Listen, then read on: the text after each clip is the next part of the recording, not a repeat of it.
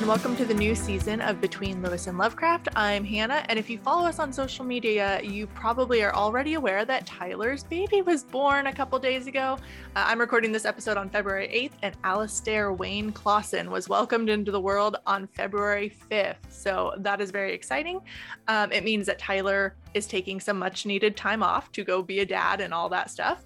So joining me today is longtime friend of the podcast, Devani Anjali. Hi guys, and congrats, Tyler. I know, it's so exciting. Did you see the pictures? I did. Yeah. Oh, he's so cute. What like, a sweetie pie. All infants are kind of like creepy looking to me, but I have to admit that Tyler's is like kind of cute, especially when he was all like wrapped up in his blankets. Yeah, they picked some really cute little baby themes with the cartoon animals and the woodsy, like almost where the wild things are from. Yes. With like sketch art of animals. Loved it. And then everyone listening should be following Tyler on Instagram, but if you're not, he did like this movie style poster or whatever of Rebecca holding the baby, and he's like, Rebecca and the baby out February 5th or something. That was great. I liked that.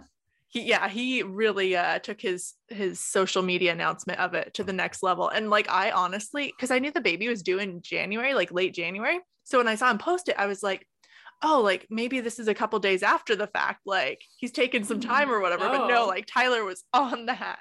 He was like, hey guys, announcing my next project, fatherhood. Yes. So he's off doing that. And I'm really excited to have kind of a rotating group of guest hosts on, starting with you, because you know you've supported us from maybe not day one, but for like years, basically almost Probably since day one of the podcast. I met Tyler in another Facebook group of creators where he chatted with me about the podcast, and so I knew Tyler just a little bit before he started the podcast. We were just building a little online connection and everything. So you did know him before we started? Like probably 3 months before you started the podcast. Oh, okay. We somehow were connected. We were in similar groups. At the time I was doing other creative endeavors, and yeah, that's kind of how we met. Just the randomness of online writing communities and creative communities. I love that. I've like, since this podcast and also with like working remotely, it now seems like the vast majority of my friends and peers are online people that I've met, which is great. But definitely like a sign of the times, I feel like. Totally. Yeah. I have absolutely enjoyed binging the show and following along. And there's so many really, really cool things, cool, crazy, kooky, insane things about writers that, you know, some of whom I grew up reading, some of whom I missed out on reading their work, and so learning about them was really fun. And building a reading list based on learning these funky authors has been fun. So yeah, I find myself doing that too. I got Dune recently. After being super fascinated, but I loved you guys. I think you did a 2-parter on Frank Herbert.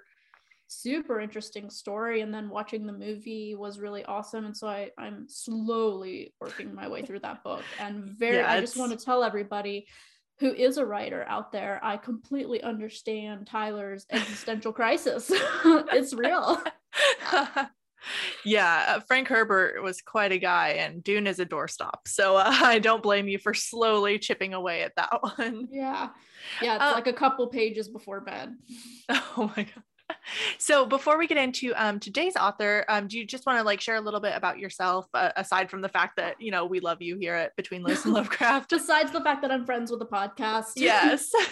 All right. Yeah. So I'm online. I'm Dystopic Hippie, and I am the chief operating officer of a company called Liberty Virtual Assistants, where we help online businesses hire remote customer support staff. I am also the co-creator of Rare Doge Club. It's an NFT project on the Doge blockchain. And I am the co-writer and project manager of the Life of Doge comic, which we will be releasing pretty soon, actually. We're working on the final details of season 1, and it's a comic strip, basically, that we're creating. That's awesome. So you're like marketing. That's the 30-second spiel. Yeah, you're like marketing / businesswoman extraordinaire by day and creative by night. Cat mom and random hobby explorer and wife, all those things at night. In terms of all the random hobbies and staying busy all the time, you can probably identify with our author today quite a bit. Yep. So this was your choice we kind of like went back and forth with a few, but this was one of the names that you floated that I was like, yes, I have read some of his stuff / seen some of his film products, and that author is Michael Crichton. So probably best known as the creator of Jurassic Park. Would you agree? Probably, yeah. That's the big one. Or Westworld. Or Westworld. The original Westworld, if you're into that. Yes. Well. Which, bears little resemblance to the new one, except in like concept. Like obviously they're both the same theme park or whatever, but all the characters are different. So, but that was Michael Crichton's brainchild. So without further ado, I guess we should start where we always start on this show. When John Michael Crichton was born in Chicago, Illinois on October 23rd, 1942. So this was the first surprising fact to me, that his first name is John, not Michael. So everything I thought I knew was a lie. And it just gets worse from there. It does indeed. After childhood, he was one of 4 children. His siblings are Douglas, Kimberly, and Catherine. And his dad, John Crichton, so hence the first name, had been a World War II Navy lieutenant, journalist, and then an editor of Advertising Age, which was like a trade publication.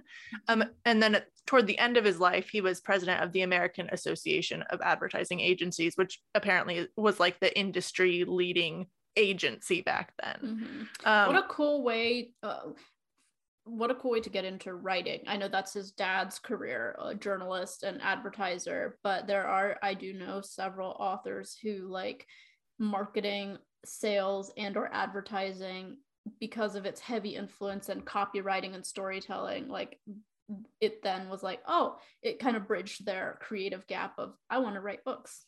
So that's a really cool thing. And we'll see later on that like his dad's experience in not only journalism, but in like the copywriting and advertising field really influenced Michael's style as well. And like his dad imparted a lot of lessons about brevity and writing for clarity on his son. And oh my goodness, you're a journalist. Yes. An editor. And so it seems like a natural fit. The words just don't stop. The words do not stop. Although I've personally found that like since becoming a professional journalist, I write creatively a lot less. So I think I'm going in the opposite direction, which is a little bit discouraging. The words don't stop, but I stop the words because sanity. Yes, exactly. There's just too many words. Yeah, totally. So one of the things that I should mention, I read Michael Crichton's memoir Travels for this podcast, which really only covers basically his college years to like the late 80s. So it's not a complete memoir, and we couldn't find like a full biography about him. I know that you did a lot of research online and in interviews. But yeah, so most of this is our like international man of mystery. Yeah, he kept it under wraps. And that's cool, going to be a theme. Yeah. He's definitely not one who seeks the limelight, which it makes me think he has lots of skeletons in the closet, and maybe that's the real tea. Maybe we'll find that out someday. That would be incredible. We'll do like a news flash breaking news episode on the podcast and be like, remember the guy with the least amount of tea? We found it. We found the tea. So he mentioned in Travels that writing had pretty much been his earliest life ambition. In 3rd grade, when he was 9 years old, his class had to write a puppet show. And young Michael Crichton wrote a 9-page epic involving so many characters that apparently his dad had to retype it into carbon copies, because this was before like computers and printers at home. He had to retype all these copies so that his classmates could help perform it. And he mentioned that his dad told him he'd never read anything so, quote, cliche written in his life. So even though John Crichton was like kind of the influence for his son being interested in writing, he was also kind of a dick, and they never had a good relationship.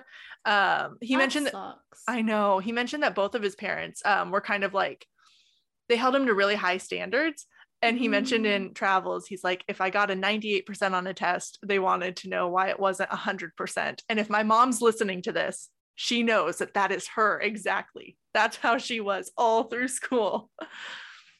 But my mom's nicer than John Crichton, I think. Okay. She never accused me of being cliche ridden. Oh, that's rough. But okay, so how do you feel about, so as a writer yourself, as an editor, as well, because you're also an editor, you're a writer and an editor. How, like, what are your thoughts on, like, when you see writing and it's clearly mimicked style? How do you feel? How do you feel about that when you receive that from somebody, and like, how do you address it? See, I'm bad at being mean. I'm getting better at addressing it, I feel like, which is part of the territory, because it's like, okay, I'm like, quote unquote, officially an editor now. Like, I have to do editing type stuff and not just be like, oh, this is great, and then like fix things behind their back. So I don't know. It's hard. I think, and it's difficult too, because you're like telling somebody, like, I realize that you wrote these words and you're probably proud of these words, but some of these words have to go. Yeah. And also recognizing like what's just my personal preference versus what's actually a problem, which I think you see more in established editors, is that they're on the like, oh, everyone has to write exactly the way I write train, which is probably how his dad was. For me, I feel like it's a little bit easier because like I'm toward the beginning of my career. So I'm like, okay, not everybody has to do things the exact same way as me, but I'll call people out if like, there's inaccuracies or a sentence is just like really awkwardly structured. But that being said, those people are usually in their 30s that I'm giving that feedback to, not 9. Right. Totally. Yeah. There's probably a better way to give a 9-year-old that feedback. Like, I get it, pal. You haven't been around the globe. Your dinosaur story is cool. Yeah, right. Your puppet show's great. We'll loop back to this when you're like, older. See, I think that would have been more helpful. Like, wait until high school to start giving this harsh feedback. Yeah. I used to hate because I used to not like writing when I was younger. Before I started reading books, I did not like writing.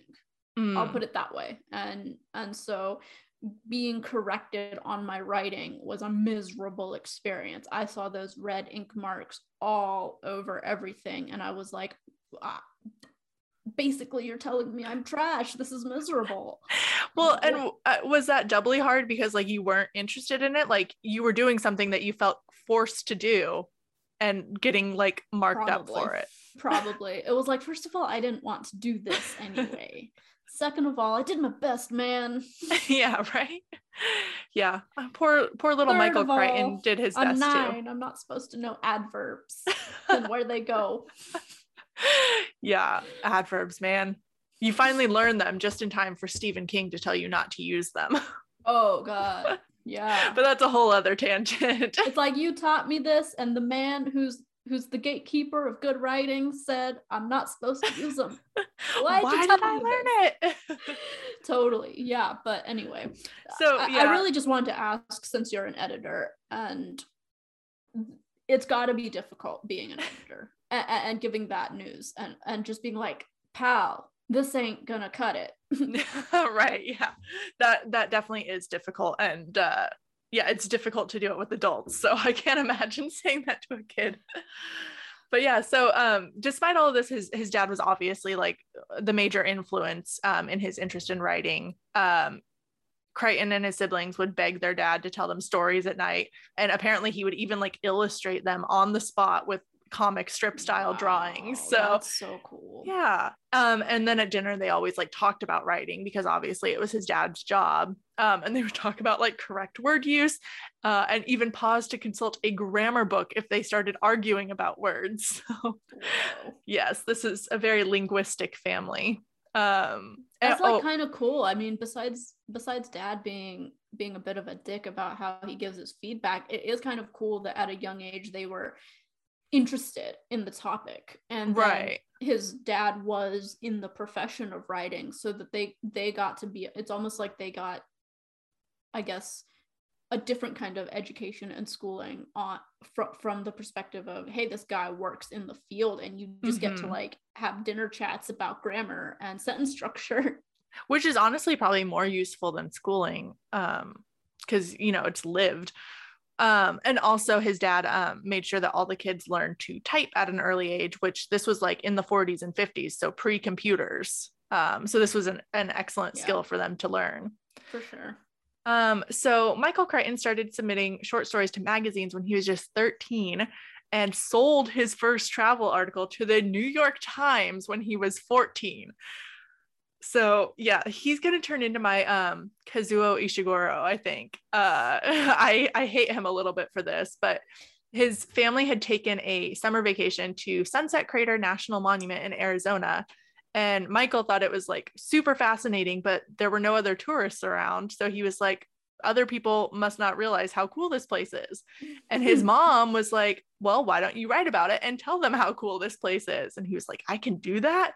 So he ended up writing about this national monument, and the Times paid him $60 for it, which is like, that's probably like $600 or more now. What year was it? This was, if he was 14, it would have been like 56-ish. And I looked up the inflation for like in the 60s, and it was almost like 10 times. So yeah, that's a hell of a lot of money. And as a journalist, I'm pissed that was the going rate for a freelance travel article from a teenager. Yeah, that was almost, the converted amount would have been $615. That's ridiculous. That's insane. I'm very mad. Journalism just does not pay like that anymore.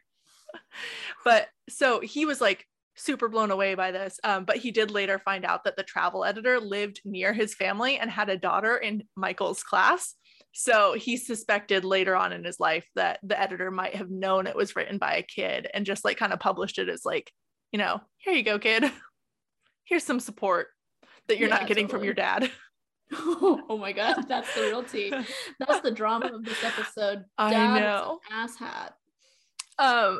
And so Michael Crichton also felt like pretty isolated growing up, especially in like high school and stuff. He talked about bullies picking on him a lot, and a lot of that seemed to center around his height. So this dude was freaking massive. He was 6'9" tall.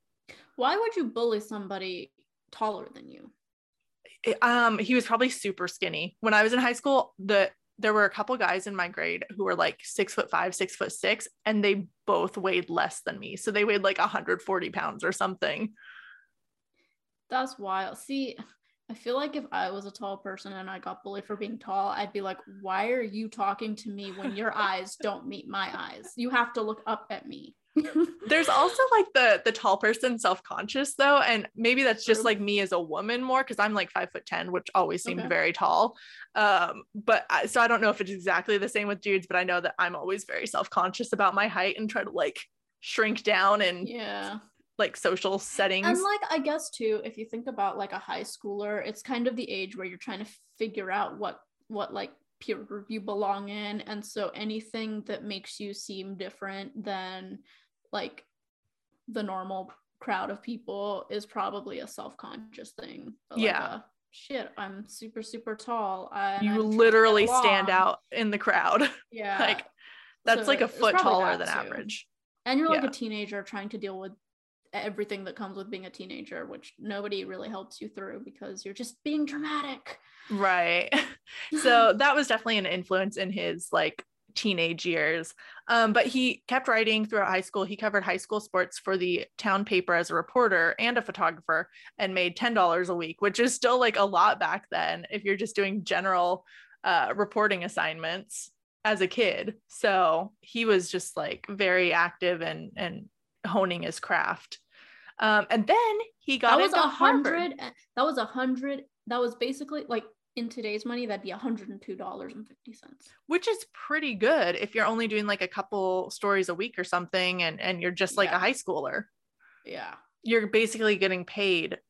It's like a paid internship almost. And that's a pretty good wage for a paid internship. Seriously, you're making, what is that a week? You're making like $400 Well, a week. he was making $10 a week. But like obviously only doing it super part-time. So like $400 a month in today's dollars. That's solid for a high schooler. Yeah. So then he goes on to Harvard University, and he starts out as an English major, but you found out why you think he dropped that, right? Yeah, so when I was reading about this, it was really funny because he said, so he gave up studying English at Harvard, and he said it was because he didn't like the teaching methods, but I am pretty sure it's because he got a B minus on his George Orwell essay, and he probably just didn't appreciate that. Yeah, so and was like, I'm dropping out. This is shit. Orwell essay was like his subversive method of like testing his professor, because it was a plagiarized essay too. Yeah, he was trying to see if like his professor stood up to like the job, basically. So he was like this very when I was reading about this, it made it seem like he was a very like testy kind of person. Like, I want to see if you know what you're talking about. And so he did this whole thing where he plagiarized it. And so he got a B minus on it. And he was like, but dude, George Orwell wrote this. Are you saying that George Orwell's writing is a B minus, sir? Yeah, that type of thing. Yeah. And, so yeah, I feel like, I don't know. I feel like that kind of backfired on him, not because it wasn't super clever, but probably because the teacher was just like, dude, you're probably getting a B minus because you plagiarized this. Well, I feel like it's not yours. The professor probably didn't notice, because I think he would have gotten kicked out of the program if he plagiarized like that. Like, that's a big deal. So I think they check? You're at Harvard. Well, you can now, but it wasn't as easy back in the 60s. That's true. So, now you can just be like, I see that you copied the Wikipedia page. Yeah. Well, they have like actual like websites where you can copy and paste a paper in there to check for plagiarism. Yeah. So he would have totally been screwed now. Yeah. But that's very true. So shortly after that experience, he switched to pre-med. And in general, the crappy English professor aside, he'd previously found Harvard to be like an exciting place where people were focused on studying and learning, but not necessarily concerned about grades too much, which I feel like is not the case in 2022. But he thought it was pretty laid back. And then pre-med was completely different. He said it was, quote, nasty and competitive. And one of the classes, Chem 20, was literally known as a screw your buddy class. Not as in like the dirty way, but as in like if you missed what the professor said and asked the person next to you, they were probably going to lie so that you would do poorly in the class. Damn. So like getting screwed in all the ways you don't want to be. Yes. Yeah, not the fun ways. But he soldiered on. He also was writing for the Harvard Crimson in college, and covered sports for an alumni paper, which paid $100 a month. So again, like almost $1,000 today. When I worked as an editor on my school paper, I was making like $60 a week. And that was like 5 years ago. So wow. I'm really mad about this. Right. And then at the end of undergrad, he applied to a bunch of medical schools, but then got a fellowship to study in Europe and did that for a year instead. That's cool. Yeah. Also at 22 years old, he married his first wife. Slight spoiler alert there that it's not going to work out. Her name was Joan, and I think it's pronounced Radham. That seems right. Yeah. They had met in high school, and she was studying child psychology. They were also good friends with like a couple other married couples who they had either known in high school, or one of them was like his wife's previous roommate. So they had kind of like this very close, both geographically and like relationship wise, friend circle of stable married people, which I'm sure like, what are those? I know, right? Especially in college. So I think that might have contributed a little bit to his success in medical school. Like he had this very stable home life. Yeah. And it doesn't appear like he was doing a lot of crazy partying or anything like that, which is good because you don't have a lot of time in med school.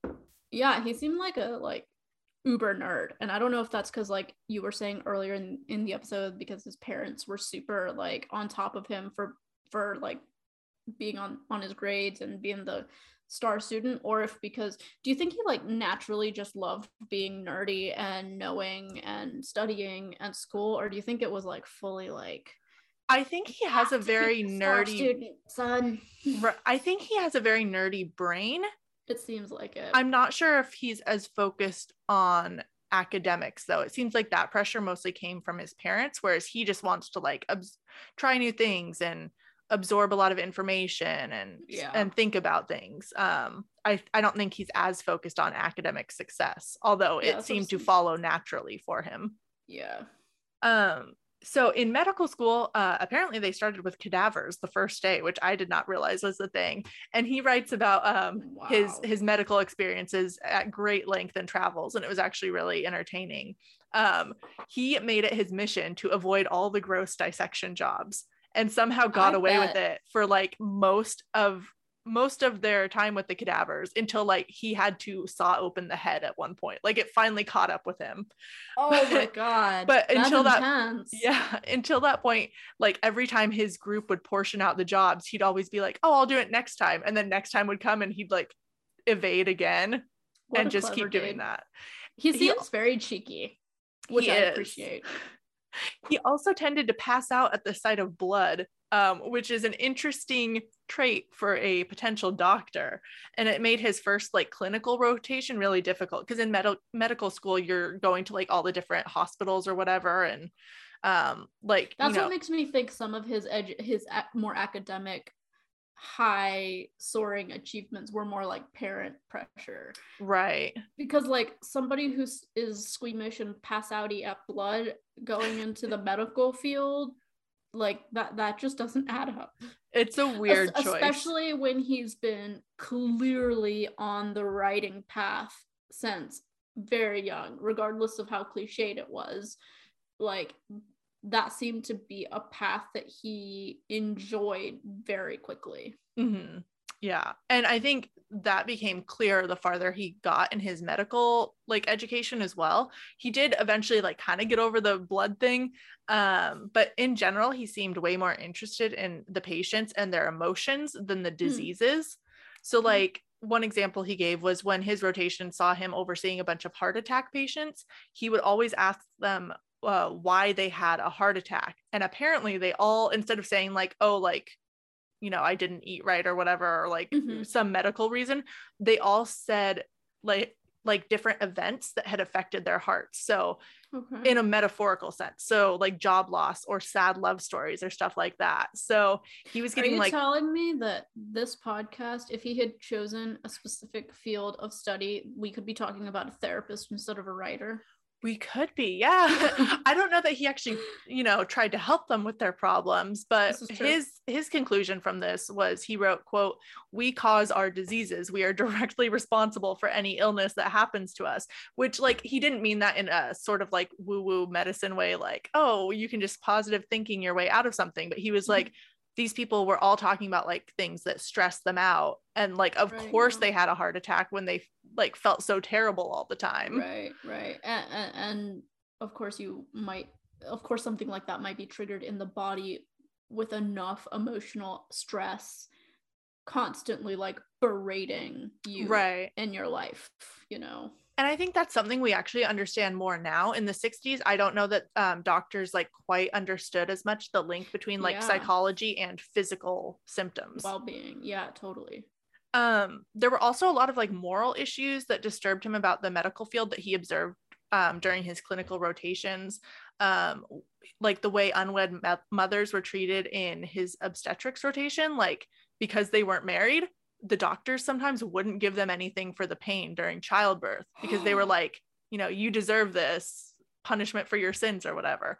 Oof. Yeah. And then later on, like there was an elderly doctor who had made several errors, including one that required a woman in her mid-30s to get her leg amputated. And like this dude never lost his privileges. And Michael Crichton was like, what the heck is up with this? And it just really bothered him that like everyone else around him seemed to just kind of roll with this. Like they never objected. No wonder so many of his characters in his books are like these twisted scientists. Yeah. I think maybe I wonder if this is how he dealt with some of that. Like, all right, cool, I'm gonna write some of this weirdness into characters who are not good because I don't think this is good. Yeah, I think he was definitely making a lot of observations about like how humans treat each other, and a lot of things about like kind of the coldness of science. Yeah. He apparently tried to quit medicine every year, but the dean of students kept talking him into persevering. So like after year one, he was like, oh, the first year of medical school always sucks. Like keep at it for another year. And then finally, 3.5 years into his medical degree, he told the dean that he was going to finish it because like he was already 3.5 years in, and then quit. And then the dean apparently sighed and said, quote, I thought you would quit in the end. Your fantasies are too strong. And what he was referring to there is like, obviously, Michael Crichton is off in his own little world of writing and, observing patients, not for their medical issues, but for their feelings and life stories. And so the background on that, like this whole time, he'd been supporting himself in medical school by writing thrillers. His parents had, of course, 3 other kids in college at the same time, and they couldn't pay for everyone's school. So this is just so wild to me that he was like, oh, I know the solution. I'm going to become a published novelist. That's, wow, I can't believe I haven't thought of that as a solution to my needs. I know. Usually when I tell people I want to be a novelist, they're like, okay, great. What's your backup plan? That was his backup plan for getting through college. And it worked. So, well, now you have a new thing to tell people. First of all, Michael Crichton funded his Harvard medical stint by being a published novelist. So maybe this can work for me. Maybe. So he figured he couldn't make enough writing freelance articles, even though the wages for those are like blowing my mind. So he decided he was going to write novels. Apparently James Bond spy novels were really popular back then, and he'd read a lot of them. Yeah. So he was like, I can write novels like that. So he just did. And his father-in-law at the time knew someone at Doubleday, the publishing company. So the father-in-law sent Crichton's first novel to them. They said they wouldn't publish it, but they suggested another publishing company called Signet. They bought it as a paperback, and they called Michael to ask who his agent was so that they could negotiate. He, of course, didn't have an agent, so he had to go find one. And he recounts in Travels, he's like, he met with 3 of them. 2 of them were like dudes who were pompous assholes. And then the third was this young woman who had just started out in the industry. And she was the only one to specifically tell him that she wanted to represent his book. So he picked her, okay. Which I thought was like nice of him. Cool. And probably says something about his personality, that he's like very turned off by arrogant people. Well, yeah, he grew up with his dad. Yeah, maybe that's not where with that his comes dad, up. but like, being told at 9 that your book is full of cliches. Well, like, yeah, Dad, I'm 9. I don't know anything. I'm 9. Yeah, that's crazy. All I know is cliches and what I've read. What are you talking At least wait man? until my age is in the double digits. Yeah, at least wait until I've like experienced some things in high school. So the book that he published first was called Odds On. It was published in 1965, and I actually read like the first quarter or something of this. I feel like it's not written very well, but maybe it's accurate to the style of the James Bond like paperback thriller. Hey man, this guy was going through med school. He just had to get words out. Right. And that's totally it, I think. And also, I wonder how much was available at that time for people to consume. Like today, books are being published at astronomical rates just with self-publishing. Places like Wattpad, where like anybody can just start writing stuff and posting it, like it's not hard to find something entertaining, Right. Whereas I wonder what it was like back then finding like thrillers or non-contemporary or romance style books, or like even sci-fi, or just things that are just kind of a little bit more different.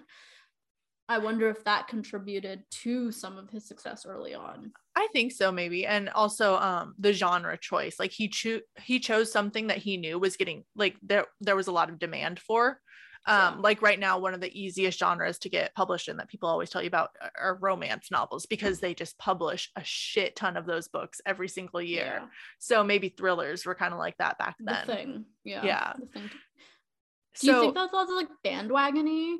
like, I personally think that that's smart. As a marketer, I think that's smart. Well, that's But I've exactly heard what a he was lot of thinking. creatives talk about how, like, I feel like that's hack writing because you're just doing what's popular or whatever. And I mean, yeah, but yeah, he doesn't make any like excuses for that. Like he frankly said like he wrote these paperback thrillers to pay his bills. yeah, totally. And he got like really fast at them too. He would write them on weekends and vacations. Eventually he was able to write one novel in 9 days. So he like he straight up said he wasn't particularly like attached to the books. He just wanted to pay for his tuition and living expenses. Found Tyler's next enemy. Right? Yeah, Tyler's gonna be so mad about this. Dude. It's like, you didn't even care about the content. But no, and he was pretty successful. So for his first few books, including Odds On, he used the pseudonym John Lange, which was a combination of his real first name and then the last name of a Scottish fairy tale writer named Andrew Lang. So okay, yeah, and then that's a fascinating name for a Scottish writer. Yeah, I looked him up because I was like, I have no idea who Andrew Lang is, and there was like some old drawing of him and he had a nice big beard. I'm like, okay. True. So yeah, so slowly the writing became more interesting than the medicine that he was learning about. No kidding. And then later on in his medical school career, he wrote a book called A Case of Need, that actually contained disguised references to the people at Harvard Medical School. And you were the one who found out the pen name that he used for this book. It was Jeffrey Hudson, which is another weird reference. Yeah, some dwarf. I'm always confused at how heavily you pronounce the W in dwarf. Dwarf. It was the name of a court dwarf in the English Queen Henrietta Marie of France. Oh, okay. He was a queen's dwarf, but he had that's like so problematic in the 21st century. The queen's dwarf. It was because he had some size thing that Crichton related to. Well, is it just like sarcastic because like a dwarf is obviously very short and Michael Crichton is 6'9"? Yeah, I think so. It was like one of those things of like, haha, I'm gonna name myself after this extraordinarily short person because I'm extraordinarily tall. Right. Yeah. He only used that pen name once, I guess. But when the book came out, people gossiped about who the author Jeffrey Hudson might be. And Michael joined in because he thought it was like kind of funny. And then the book got nominated for an Edgar Award for the best mystery of the year. And he was like, whoa, that's super cool. And then the book won, which meant that someone had to go to New York to accept the award in person. And that was not fun anymore. I bet. Yeah, he was like, oh shit, this got real. But he had to like ask his like professor, like his boss at the hospital or whatever, permission to go there. Or actually, no, that was when it got turned into a movie. So he was able to go to New York to accept the award, and it turned out he didn't need to like worry about it. There wasn't like enough publicity that anyone at Harvard found out, like very different circles, like literature and medicine. Yeah. So nobody found out then. But then a movie company bought the rights to it, and he had to fly to Hollywood to meet with the screenwriter. And so for that, since it was going to be like a Friday through Sunday trip or whatever, he had to ask his boss at the hospital if he could get the day off. And the boss was like, this seems like a made up story. Like, what are you talking about? You're going to Hollywood. I'd love to know what his cover story was if he used one, because I think can't imagine he actually said the truth. Oh, okay. Because I was just trying to think, like, how would you, like, if you didn't want your colleagues to know you kind of maybe wrote a book that maybe kind of sort of included them, like, what would you do? And like, I can't imagine some like, hi, I need a mental health day to myself flying in like the 60s. No, yeah. Like, I think that's like overwhelmed with my degree and being a Harvard student. I need to take a mental health break for Friday and the following Monday. Yeah. So I think he reached the same conclusion you did, that was not going to fly. So he just like said the truth, and the boss dude was like, what the hell? This that seems like so made up. But okay, you can go. So he flew out to Hollywood, rode around in limos, had dinner with celebrities, and then came back to work at the hospital. So it was just like a very surreal experience for him. I bet. And then during this, like he found himself increasingly listening to patients and wondering not how he could treat them, but how he could use their stories or That's insight in a hysterical. book. Like when he'd hear their symptoms, he'd think, oh, it's obviously anemia, but can I imagine a new disease that would present with these same symptoms? And he figured that probably wasn't how people would want their doctor to behave. So that was like the final straw. And he was like, yeah, after he graduated. It probably breaks some ethics code of being a doctor. And, for sure. And client-patient confidentiality. Right. So, I mean, as soon as he graduated from Harvard, summa cum laude, apparently, he quit. He never got licensed as a doctor or any of that stuff.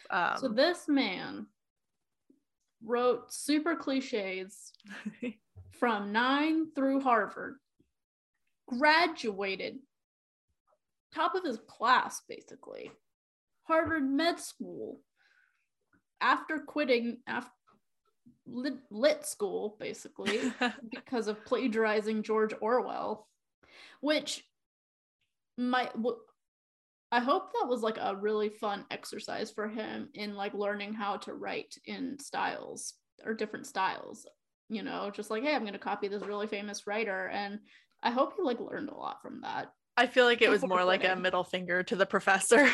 Yeah, it probably was. But we're all the way here. He publishes Andromeda Strain, which is his first bestseller, during his last year of school. And when that happened, he also sold the rights to it to a production company that year. And that's what like finally made his classmates realize that he'd been writing and doing all of this stuff. And so all of the doctors and residents who had like shunned him before suddenly wanted to sit with him at lunch. And he was like really turned off by that. He was like, this is so insincere. But yeah, he became like a celebrity overnight with Andromeda Strain. I'm so fascinated. So like, I'm like, it would never occur to me to like not ask you what you do for work or what you do as a creative hobby, just as like a basic like friend thing. I am so intrigued at how you like sit with someone through classes for years, through school, through grueling schoolwork, and not know that they've been doing this hobby thing that's really paying off. Like, how do you not know that about somebody that you go to school 4 years with, you know? I think it's a combination between like him being so private, like he actively didn't want people to find out, but also like, yeah, these, from all accounts, like these people seem kind of like jerks. So I think he was mostly bothered, not that they didn't know that he was writing, but that they'd all like been mean to him before or like just ignored him before. And now they were like, ooh, you're like a big time writer. That's interesting. Yeah, kind of snobby. That was always like my dream in high school and college. I'm like, I want to get like super famous and successful so that like all the people who were mean to me before suddenly want like, can just show how fake they are by being suddenly nice. And I can be like, screw you. Right. Yeah. But, well, yeah. I just find that I just find it interesting. I guess it makes sense, him being a super private person, because again, like we were talking about, that continues throughout his career of him being a super private person, not really sharing much, which I guess like good for him. He found a way to like do this, and fingers crossed, hopefully he doesn't have asshole skeletons in his closet, but right. It seems like, and he seemed to have a pretty good compass on who was and wasn't a complete jerk, you know? Right. Hopefully that means that he was a good person, but you know what, it's the year 2022. I'm not ruling out that maybe he was an asshole too. Well, yeah, I'm about to school you on some of that, because around 1970, so after graduating and all of that stuff, he separated from his first wife. After 5 years together as students, she apparently wanted to start a family, and he wanted to pursue his career in books and movies.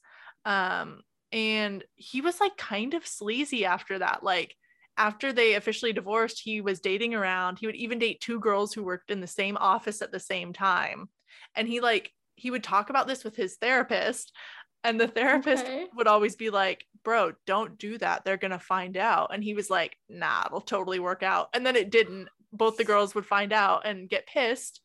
And then there was like another story he told, which like kudos to him, I guess, for just not glossing over the shitty stuff he did in his book. He like fully called himself out on all of this.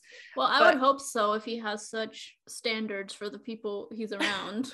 Right. Yeah. He's very transparent. He cheated on another girlfriend with a famous movie star, doesn't share the name. But when he was like planning to go out with this movie star, his therapist was like, your girlfriend's gonna find out, like this is a dumb idea. And again, Crichton was like, nah man, we're going to an out of the way restaurant. And then at that restaurant there was a gossip columnist there, so not only did the girlfriend find out, but all of her family and friends found out too, and he just looked like a major jerk. No shit. Yeah. So moral of the story is we should probably listen to our therapists. Yeah, right. That's the lesson of this podcast. And the therapist like didn't say anything like that's a mean thing to do to somebody. The therapist was just like, logically this is not going to work out for you.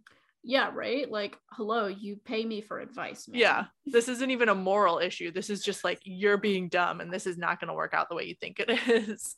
So as academically acclaimed as he is, and literaturely acclaimed, we're making up words here as we go along, y'all. His interpersonal relationships were not acclaimed. Yeah, and I'm not really sure what that's due to. Like maybe it's because, you know, a lot of hyper smart people aren't that great in social situations. He also says that he had a like massive sex drive, so you know, maybe it was just the male sexual appetite that kept screwing him over. And you know, I'm sure it's a shocking thing to find yourself in a situation where you're basically obscure and bullied and ostracized, kind of, even if it was mild ostracization. It's not like he had really amazing friendships at school with his peers, according to his writings. And then suddenly you're catapulted into this world of like, everybody wants you for the art you've created. That's a really good point. Published, or the movie you're co-script writing, whatever it is, you know. And this overnight change of like, man, nobody freaking knew me, and the people who knew me were mean to me, and now I'm like everybody's it guy of the moment. Yeah, I think that's an excellent point. Not to excuse like being an asshole, but I could see how that kind of pressure could lead you to some pretty shitty decisions for yourself, just trying to like play around and experience this new role. Right. Yeah, I think you're definitely onto something there. And it's probably the reason that he had multiple marriages.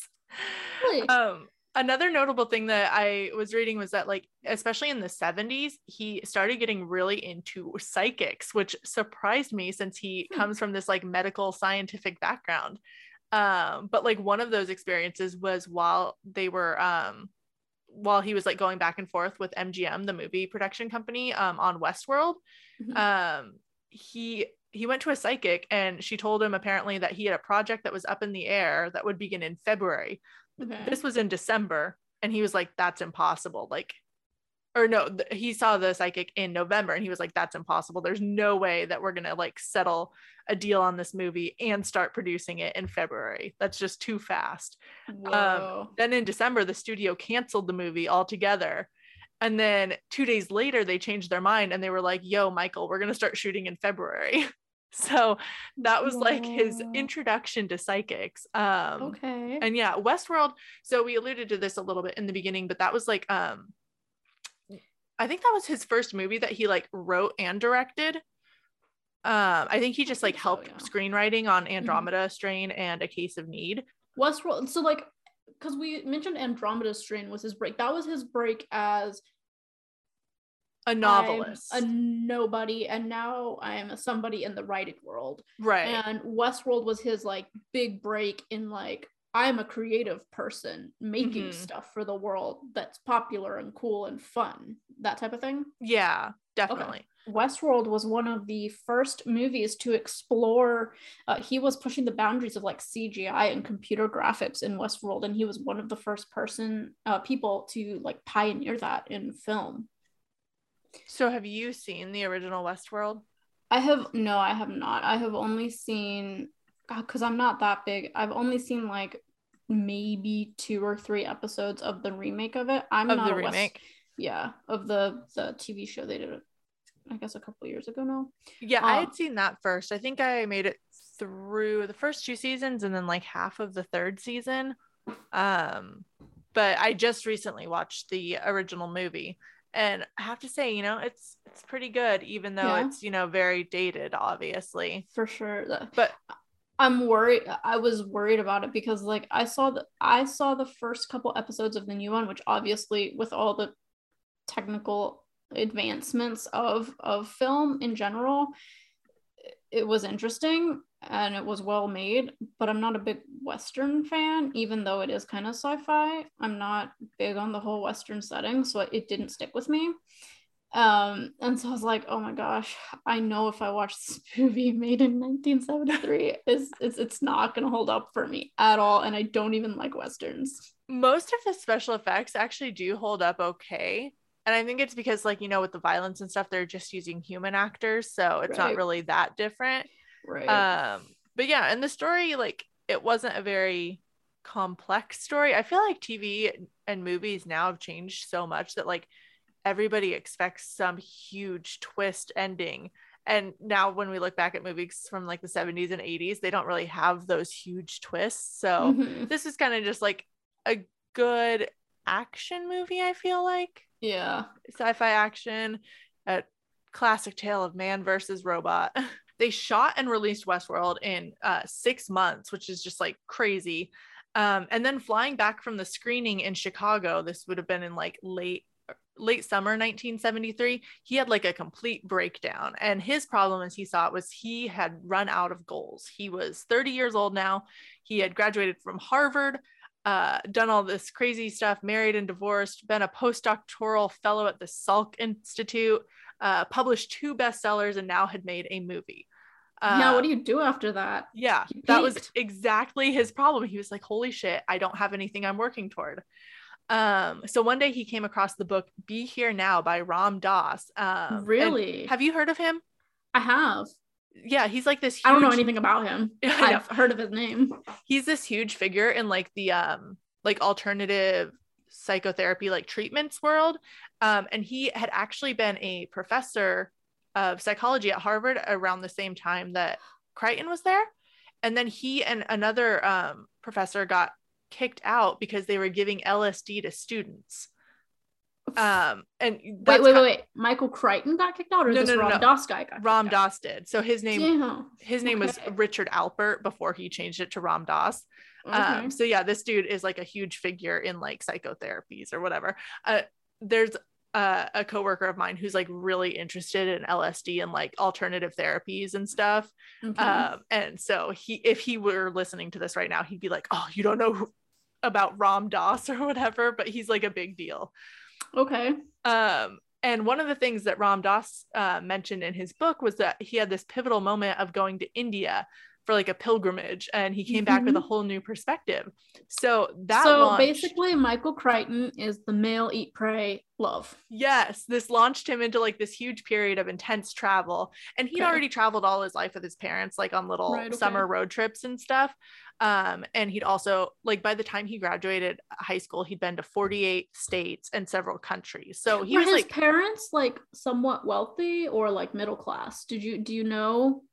my Because he's like guess, going to Harvard and all this stuff, and I know he paid his way through Harvard. I'm just wondering, like, it sounds like he had a really rich childhood in terms of his experiences. my guess would be that his dad probably made good money in advertising.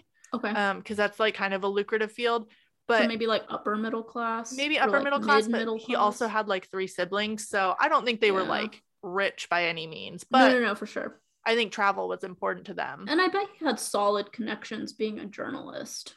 Yeah, or You know. yeah. So there's ways to travel. But yeah, so when he got into this slump, he pretty much took off for Bangkok right after that, traveled around Asia. He took a lot of exciting scuba diving trips with his siblings. They were all really into it, apparently, including ones where he and his sister almost went too far exploring shipwrecks. Like he had a scare with not having enough oxygen to get back up almost. Oh no. Yeah. Or in a couple other instances, they got like really close to sharks and were like freaked I love out. your next I love your next bullet point. It just says Africa dot. Yeah, so he went to Africa at some point after that and did like safari. He climbed Mount Kilimanjaro with his girlfriend at the time. Damn. And it was so funny, the guides at the camp were betting against him making it to the summit, but they were betting on his girlfriend making it. I mean, we like cheering the female leads on, but wow, damn. Yeah, they were not confident in his abilities, but he did make it. And then when he like, it was kind of, that's a hard climb, and he did not have a lot of experience. So when he got back down, he learned about himself that like his whole life he had defined himself as a person who didn't like heights, didn't like cold, being dirty, physical exertion, discomfort, any of that. But here he had spent 5 days cold, dirty, and exhausted. He'd lost 20 pounds and he'd had a wonderful experience. So he decided that he had defined himself too narrowly, and this was like a very eye-opening experience for him. We love self-awareness. Woohoo. Yeah. And then in 1977 in December, his dad died. And this was like very startling because his dad was only like 58 or something. And Michael was in the British Virgin Islands at the time. And since he and his dad had never really reconciled, he was not happy that he had to like leave his vacation to go home and plan this funeral. And also I think he was like internally very upset that now that his dad was dead, there was no chance. There was no chance. Damn. Yeah, they were never going to resolve their issues. Like, damn it, Dad. Why'd you have to die? Could you wait until after our vacation, man? I had things to say to you. Right. After he went home for that sucks, though. It does. I'm sure there's people who've experienced stuff like that, and maybe you're listening, and that really sucks. Yeah. And later on, he did kind of reach some resolution with that, which we'll get to in a second. Because after he went home, the next year, 1978, he set off for London. He was directing The Great Train Robbery, which was based off his 1975 novel about... Wait, when did he move to the UK? He was there for quite a while. I don't think he moved there permanently. I think it was just for the job. Oh, okay. So the movie or the movie and the novel are about like basically the Great Gold Robbery of 1855, which was like a massive gold heist taking place on a train. So he spent a lot of time in London and the surrounding areas for this, and that movie starred Sean Connery and Donald Sutherland. So he was like brushing up against famous people. More greatness. Yes, more greatness. And this as such fulfilled a secret desire. He was like an international film director shooting in foreign locations with huge movie stars, but he was terrified because this was only his third movie and he was not experienced. But the whole thing went pretty well. And then while he was in the UK, he got seriously into psychics. Like he was going to them all the time, just like trying to figure out how they figured stuff out. He would kind of like toy with them. Like he would, a lot of the time he wouldn't even speak. So like they would try to like pry him into divulging something and he just like wouldn't answer any questions and see how much they were able to come up with. And apparently he found that they were, for the most part, like 9 out of 10 eerily accurate. And this was like really interesting for him. And it kind of like, he just kept going with this. Like in 1982, he attended a 2-week meditation conference in the desert of California that really affected him. He talked to a cactus, so fascinating. I don't picture like somebody who's like med school student. No, definitely scientific brain. He obviously has a very scientific brain. Like just reading about him, listening to the way he talks, like the way he shares information, the way he like distills stuff, it's very like science based. And so like his extreme interest in like meditation and like yogis and consulting therapists, consulting psychics is super fascinating. You don't normally hear about that. Yeah, and I think that's part of what I like about him. Is I like people who are kind of like walking contradictions in a way. Yeah. And just like the whole time I was reading about how he like started to sense auras and in 1982, he got really into trance mediums and believed in clairvoyance and telepathy, and even tried astral projection. And that's the thing that he said resolved his issues with his dad, is like he was in this sort of projection state where he like saw his dad in his childhood and they like hugged or something. And then when he woke up, it was like all of the resentment melted away. So that's really cool. Yeah, he got so into, he even went to like a spoon bending party with like this I have a friend from Twitter who does that. Who does spoon bending. It's yeah, he told me about it and he was like super into it for quite a while. Yeah. Well, he would probably have gotten along well with Michael Crichton, because yeah, he went to this spoon bending party in 1985 with an aerospace engineer, actually was the one hosting it. So I mean, I guess there's more of these like science-minded people who are into this stuff than you think. All right. Well, I guess what they're into too is like, maybe poking holes in it or finding like, why does this work? How does this work? Type of thing. Mm-hmm. Yeah. The one thing that he said that he never really got into was the notion of past lives. That was the one thing that he couldn't find like solid anecdotal evidence for, if there's such a thing as solid anecdotal evidence. Yeah, is that solid anecdotal? Like how would you prove that? I don't know. I guess with the psychic stuff, like he felt confident that he tested them enough and like made sure that there's no way they could have known his past or the things that they were describing. That and he was felt like past life regression therapy not a thing yet? Maybe. I don't know. I feel like that would have been pretty new, I think, in the 80s. But I don't think he mentioned that. I think he did do something where his like guide or whatever tried to tell him he was experiencing a past life, but he was like, no, I'm just like a writer. Like I imagine stuff all the time. This doesn't seem plausible.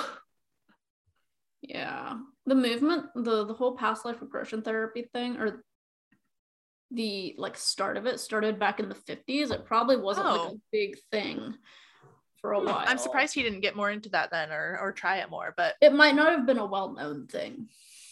So that kind of like is where Travels, the memoir, concluded. Like looking back on those years, he wrote that he saw an almost obsessive desire for experiences that would increase his self-awareness. He also saw them as a strategy for solving problems in his life. So when things got bad, like when he was having that existential crisis about what to do next, he'd get on a plane and go somewhere far away. And he didn't view it so much as like running away from his problems, but as a way to get perspective on them, which makes a lot of sense to me. Like, for sure. I remember after college, like I could not get a job in journalism, and I was working in a grocery store for a long time and saving up money, living at home. And after a while I was like, you know what, I got to get out of here. So I took a month-long trip to the UK and Ireland, and it was awesome. And I got a journalism job while I was there. So that's really cool. And I bet hearing something like that kind of story of like, I left the box of where I was and like moved to a completely new environment that maybe just doesn't house that problem. Right. And it also gives you like a sense of confidence. Like for me, it was like, oh, okay, I can like get around a foreign country by myself. And yeah, he says that like he always returned to his life with a new sense of balance, which made a lot of sense to me. For sure. And you're just removing yourself from the environment that's causing and housing all this current stress. You're just like leaving, and so it can offer like a breath of fresh air. Exactly. So then getting into his like later life, so as I alluded to, he had a lot of marriages. So he had his first wife Joan, and then in the late 70s to 1980 he was married to a woman named Kathleen St. Johns. Don't really know a lot about her. In 81, it was difficult to find anything about his wives. In 81 through 83 he was married to a woman named Susanna Childs. And then in 1987 he married an actress named Anne Marie Martin, and they had a daughter named Taylor in 1989. So he'd been through 3 marriages before he finally had a kid, which was interesting to me. And then also in the 80s, Crichton had been toying with a screenplay about a graduate student who recreates a dinosaur. Eventually, he concluded there was no scientific need for a dinosaur, which is just like very science brain analyzing there. So he decided no scientific need for dinosaurs, man. Nobody needs a dinosaur. Who so needs a Tyrannosaurus Rex?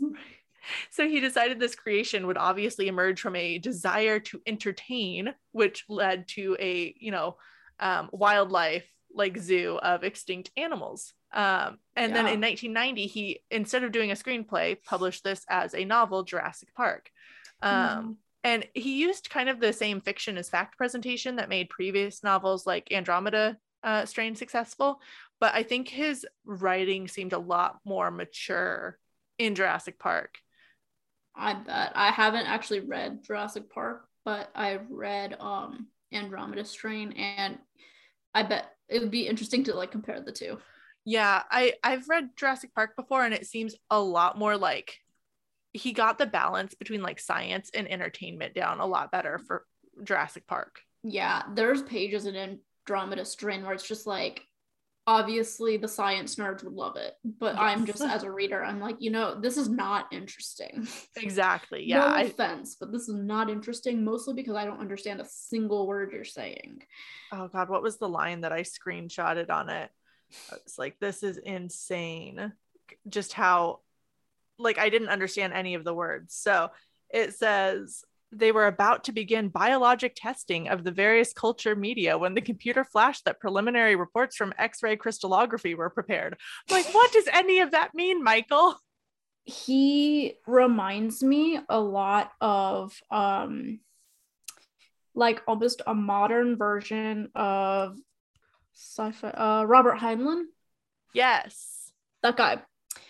Just because like when I was doing research for Michael Crichton, I was looking at like, okay, who else was kind of like him that we could compare him to, just based on like how smart he was while he was writing all these fiction books about like science and thrillers and all of this, and like, and the language he's using is like actual like scientific language. Like same with State of Fear, there's like science graphs in here about some of the concepts, and much like Robert Heinlein, who published a lot of sci-fi books, he was also a scientist. And so I find it very interesting, and that's part of what's interesting about learning about these authors, is like you read into them and it's like, oh, they have this author career which is incredible on its own, but then like, wow, they have like this whole other like student of life and learning career, whether it's through college or any other or professional endeavors. It's like they're writing, but then they also know so much about the topics they're writing about, which I think for anybody who's listening who is also wanting to be a writer or a entertainer or a storyteller in any form, I think that's a really important lesson, that you can enhance a lot of your work through like diving into some of these skills or learning what you're writing about. Like maybe not fantasy, maybe that might be a little trickier, but like if you're in like the sci-fi genres, just the experience we can gain from like learning about these real subjects. Yeah, and sci-fi feels like a genre where that's particularly important, because I feel like if I tried to write the Andromeda Strain, it would not work, because I don't know what diseases do. I don't know any of the terms. So I would just be like glued to a dictionary the whole time, and the story would not be great. But Michael Crichton already had like that vocabulary and stuff, and Robert Heinlein did too. So I think starting from a science or like medicinal background helped so much for their careers and really set them apart. In Andromeda, obviously, I thought it was over the top, and I feel like he kind of like scaled back in later books, because Jurassic Park, it's been a few years since I read it, but I don't remember being like overwhelmed by the science in that. I think he had a better balance of like plot and action versus explanation. So he was good friends with Steven Spielberg, the director. Spielberg learned of the novel in '89, so like right before it came out pretty much, while he and Michael were discussing actually the screenplay that would later become the television series ER. So Spielberg directed Jurassic Park, and it was released in 1993, which is like the thing that I feel like we all know Michael Crichton's name from. I mean, Totally. I was obsessed with the Jurassic Park movies when I was a kid, and actually the first one came out before I was born, so they've got like good staying power in the culture. Yeah, mine too. Yeah. In terms of like other projects, like he wrote so many books, I think like 26 novels total, and then a lot of TV shows and movies. He created and wrote ER, which was on from 94 to 2009 with a total of 331 episodes. Wow. I've never seen ER, but like obviously this was a medical drama that was like huge in the American culture. Obviously popular. He also wrote the movie Twister, which I feel like, isn't that kind of like a cult classic? I've never seen it. Spielberg directed that one too. I feel like I hear about the movie Twister a lot. He wrote it with his wife Anne Marie in 96. So he published novels basically up until his death, and this is where we get to the end of the episode. Michael Crichton is no longer with us. Yeah, spoiler alert. I know. I'm sorry, guys.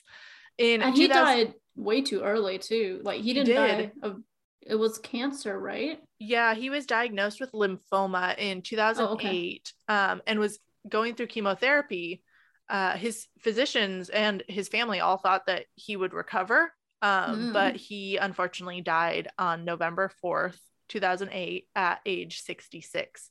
And kind of like in all the other ways that he was so private about his life, like nobody in the public knew that he had cancer until after he died. Yeah. He kept it very under wraps. I mean, that's not something you would want, even if you are in the limelight and your life isn't that private. I feel like that's still not something you'd want like the public to know about. Yeah, you don't necessarily want everybody weighing in on your cancer diagnosis or whatever. Especially nowadays when right. everybody who thinks that their opinion is worth something is going to say something about it. Mm-hmm. And maybe it's also because he was like a little bit controversial by the end of his life too. Oh yeah, because like, a lot of his books outside of like Jurassic Park and are super like kind of political. Yeah, I think the one that really books. got him was State of Fear in 2004, and a lot of like scientists were mad because he like depicted global warming in like a skeptical light. Yeah, so he was like, there was a lot of like backlash against him for that. And it was around the time that global warming was becoming a much bigger issue, because wasn't this 2004? Wasn't this the whole Bush? Yeah, this might have been around the Inconvenient Truth time. I remember watching that in my 8th grade science class. Truth. What was the guy's name? Al Gore? Al Gore, yeah. That guy, yeah. Wasn't 2004 like the time he was like all over the place about this? That sounds right. I think An Inconvenient Truth might have come out a little bit after that, but yeah, it was when global warming was really becoming like a hot topic in the public discourse, like not just among like scientists. Yeah, because wasn't that stuff that Al Gore and President Bush were debating at the time too? Or am I getting my timeline completely wrong? I was a little bit young to be watching the Al Gore versus Bush debates, but yeah, I watched Inconvenient Truth. So I was too, but my dad was super into politics at the time, so so you absorbed it by osmosis. Well, I went back and learned about it as a teen. Oh, but I don't know if my timeline is right there. It sounds like it could have been around that time. Because I do remember, because my dad read State of Fear, and that's how I believe that's how I learned about Michael Crichton, is him reading State of Fear, and it was about these global. It was a hot topic. His book was about like eco-terrorists, right? Like, yeah, something like that.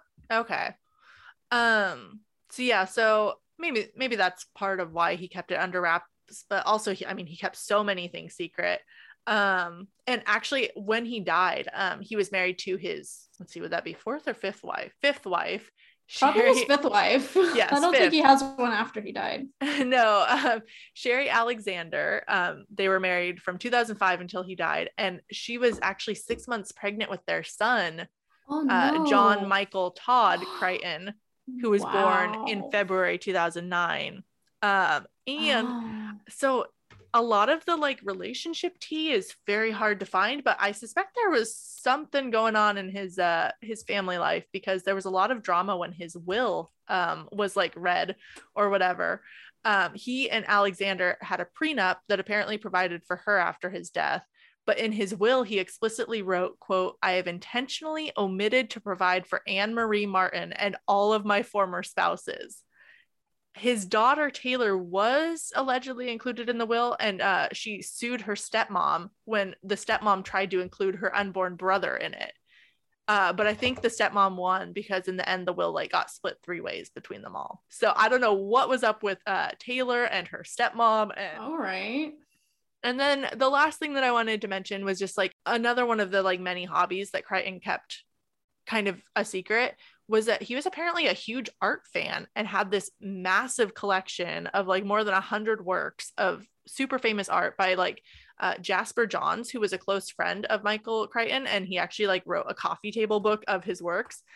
Jasper Johns, he did like one of the ones that I'm envisioning is like this big painting of the map of America that's kind of like abstract, and then he did another like flag one that's very popular. Okay, yeah. Crichton also had like some Picassos, Roy Lichtenstein. Oh, I found the abstract America flag one. Yeah, I'm a big America fan of Jasper country. Johns, but he just had like a lot of famous 20th century modern masters art in his collection. That's cool. He does a lot of this like line type of drawing. Yes. Yeah. So in 2010, Christie's, which is like a very famous auction house, handled the sale of that. And I think the whole collection went for like more than $100 million or something. So yeah, whoa. Man of many, many hobbies. So that is the man, the myth, the legend, Michael Crichton. Yeah, the mostly drama-free sir. Mostly drama-free, even though he had some questionable relationship stuff, but yeah, I feel like except for that one part from his will, he seems to not have dwelled on his relationships that much. We'll be back when his kiddos are old enough to publish books about dad, and we'll see. Yeah, his son is not, but Taylor I think is like older than us. She might be in her 30s. So yeah, she was born in 89. She's like I'm so bad. She's in her late 20s, right? God, I can't math. Join the club. No, yeah, she's in her early 30s. She'd be 33. Taylor needs to spill the tea though, because I need to know more about her dad's relationships. Hi, Taylor Ann Crichton. We have some questions. We have questions for you. No, that'd be so insensitive. Hey, it's been like, it's been more than a decade since her dad died. Yeah, but it's her dad. I just want to know about their relationship. If he was a better dad than his dad was. I would hope so. I would hope that he would sort of, especially with all his like later life Ram Dass traveling, self-awareness, seeing psychic stuff, I would hope that he gained the awareness to like not be an asshat to his kids. Well, he still had like 4 more marriages after that. So I think, maybe all the spiritual awakening in the world can't always turn you into a perfect human, which I mean, there's no such thing as a perfect human. So yeah, there is. Tyler's son. Alistair Wayne Clawson is the perfect human. We should all aspire to be more like him. We should all aspire for that. Amazing. Oh, I loved the photo they posted of he had like a little cry face and Becca's just like, oh yeah, that was so funny. Like accurate. Well, thank you so much, Devani, for coming on and talking with me about Michael Crichton. Thanks for inviting me. Super fun. If we do another author, I'll definitely do some pre-podcast research on how dramatic they are. Yeah, we got to choose someone who's like super dramatic, super well documented dramatic, because I still believe that Michael Crichton has the tea somewhere. But he just keeps it hidden. We need someone who's like a public shit show. We need to interview his ex-wives. That's who's gonna have the tea. Okay. Yeah. Hey, I think the actress if you have ever been married to Michael Crichton, email us know. lewisandlovecraft@gmail.com. Yeah, hit up our Instagram and just put the little teapot symbol. We'll know. Ooh, I like that. Very covert. If people want to see more of your stuff, I know you mentioned it at the beginning, but where can they find you? All of my public social media is at Dystopic Hippie on like Instagram and Twitter. RareDogeClub.com is our NFT website. LibertyVAs.com is our remote recruiting website, and I'm pretty easy to find. Well, thank you so much. And to the rest of you listeners, I will see you again next time.